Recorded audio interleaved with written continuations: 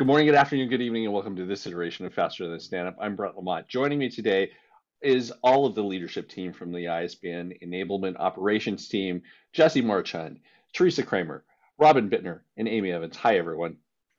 Hello. No. So today it's going to be the next episode in our Myths of Leadership series, and today it's the I don't have biases when I'm hiring. Who wants to take a crack at that one first?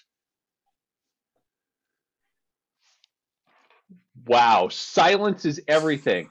Look, they gave me dealer's choice for this episode. I picked the episode off of topics they gave me.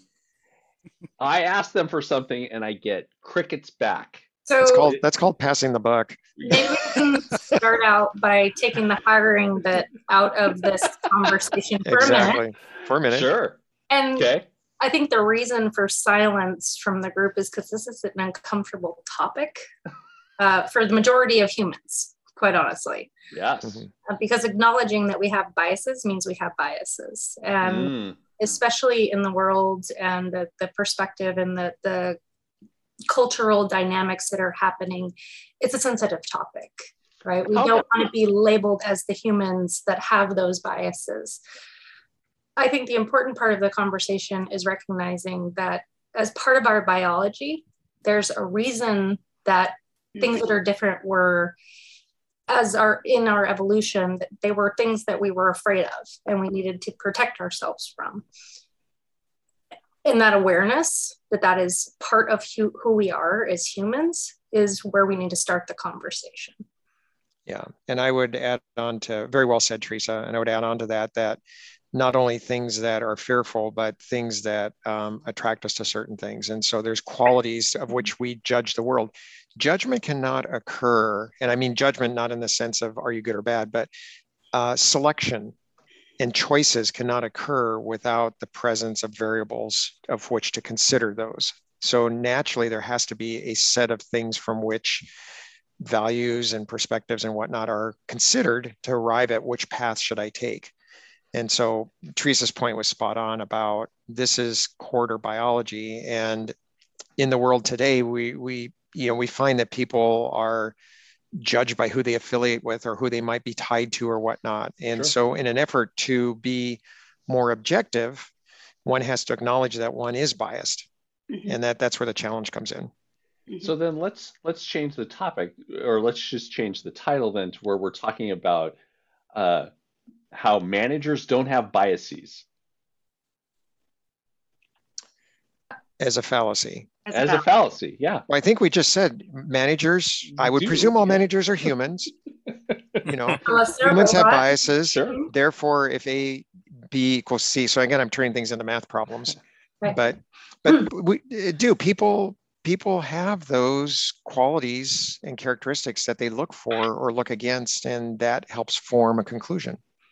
Yeah, I think, to that point, we're all human. And if we accept the fact that we're all human and having biases are woven into our DNA and the way that our brains function, then we can start to look critically at where we can see patterns in our own behaviors to try and at a minimum be aware of those biases and take steps to mitigate those. Yeah, you're spot on with that one. I was going to offer that maybe it's not the individual action, but it's the consistency along a certain path that really is what we're talking about, and perhaps avoiding those paths that aren't fair and just. So do you think it's the trying to find a good fit? Like, I'll just go with a conversation that I know teams have where they're looking to find someone, there's an open space on a team and there's someone, that they looking for the best fit? Are they looking for somebody who can stretch the team? How do you think that plays into it? Actually, Brent, you took that exactly where I was going to go, because there's the aspect of we all have biases. We're going to gravitate towards people that are like us. People that we're comfortable with. But there's also the other aspect of looking at the psychology and performance of high performing teams and research repeatedly showing that the more the diverse teams and different perspectives you have, the better rounded the solutions become and the way the team performs. The trick of that is being a leader or a team member that recognizes those differences and can help to balance those and understand those so that you know how to act as a team. But I think that that's why it's super important, in particular in organizations where we try to put aside those biases or mitigate those biases, because research has shown that the highest performing teams are those more diverse thinking patterns and learning behaviors and the different strengths that people bring to the team collectively. Mm-hmm. Yeah. On that point, we had talked in an earlier podcast about, or had referenced about how humans are tribal creatures. Mm-hmm. And tribality assumes, if that's an actual word, a similarity. And so I think the notion that Teresa's bringing up here is that if you are forming a tribe with its own characteristics, the higher performing tribes have included variety as a conscious act in order to diversify and therefore become stronger, more effective.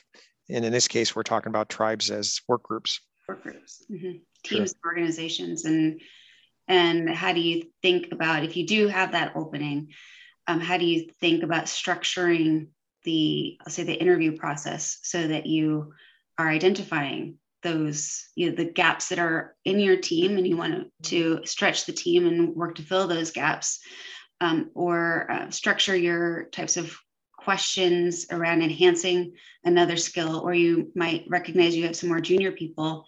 And so you need to be bringing in some more advanced practitioners. And so how do you structure and bring the team along with, those are the moves that you need to make.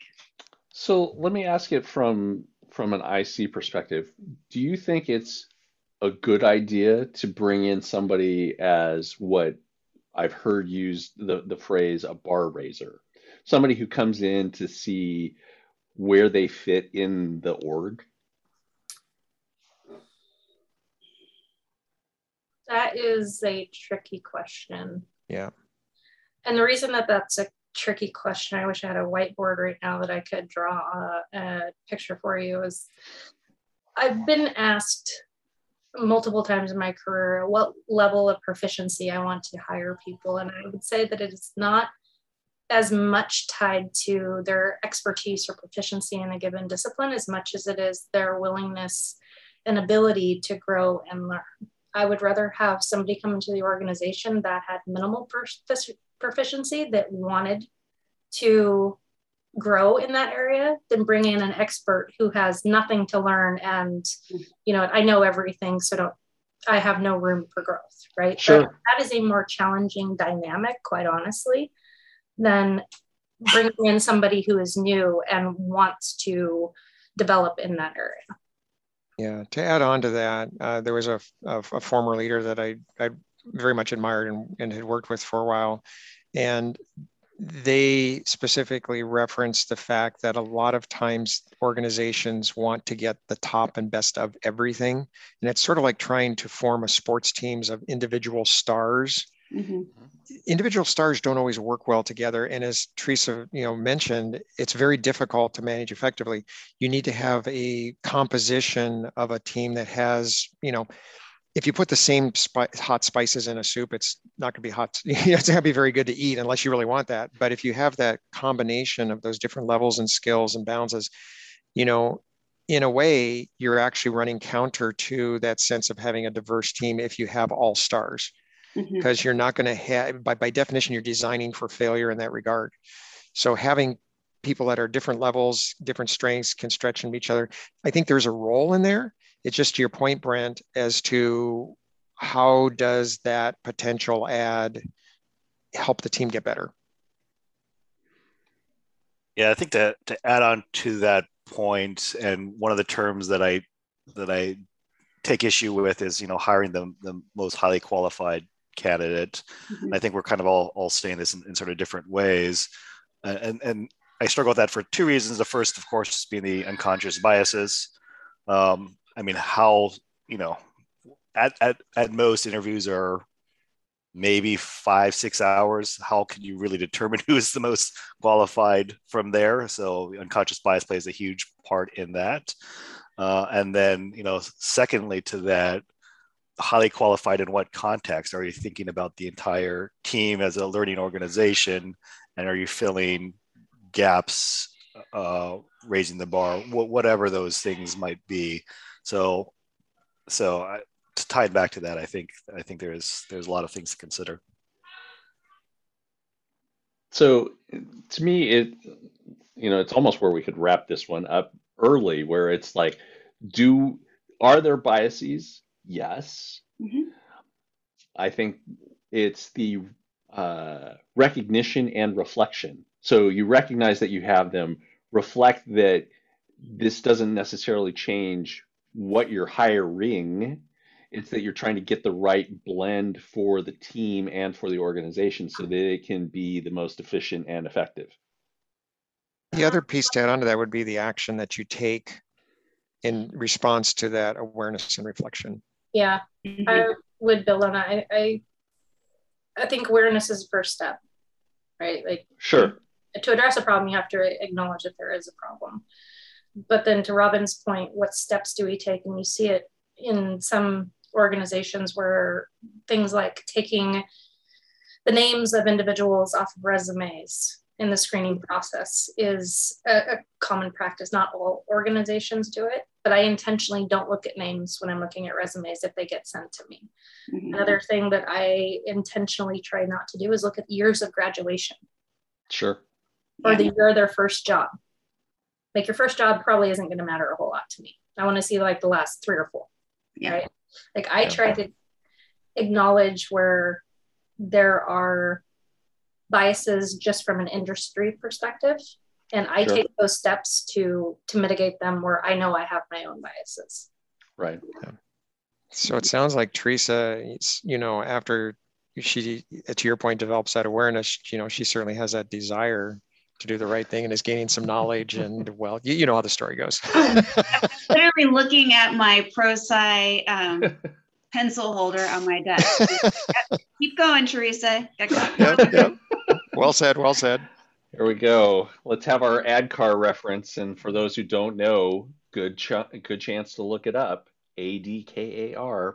That's another episode for another time. Is there anything else we want to add in here right now? So if you're, I'll throw one more thing in. So if you're able to, the next step, if you're able to get and hire with diversity inclusion in mind, then perhaps this is another episode. But you start to have to think about where those fault lines, because diversity will cause additional friction when you're not all alike. So it cannot end at just, oh yeah, we built a diverse team. Let's call it good. Right. Yeah. So, yeah. From friction, that is another great topic. What do you do once you have a highly diverse team with different perspective, just different cultural views and different learning styles? See, watch me say this is the next episode. So congratulations, our next iteration is going to be on that very topic. Until that next time, I'm Brent. And I'm Amy. And Jesse. And Robin. And Teresa. Until the next time, you can give us a 5-star rating at your podcast provider. Reach out to us at mail@info@fasterthanastandup.com, or you can find us on Twitter @fasterstandup. Thanks for listening. And that was Faster Than a Stand-Up.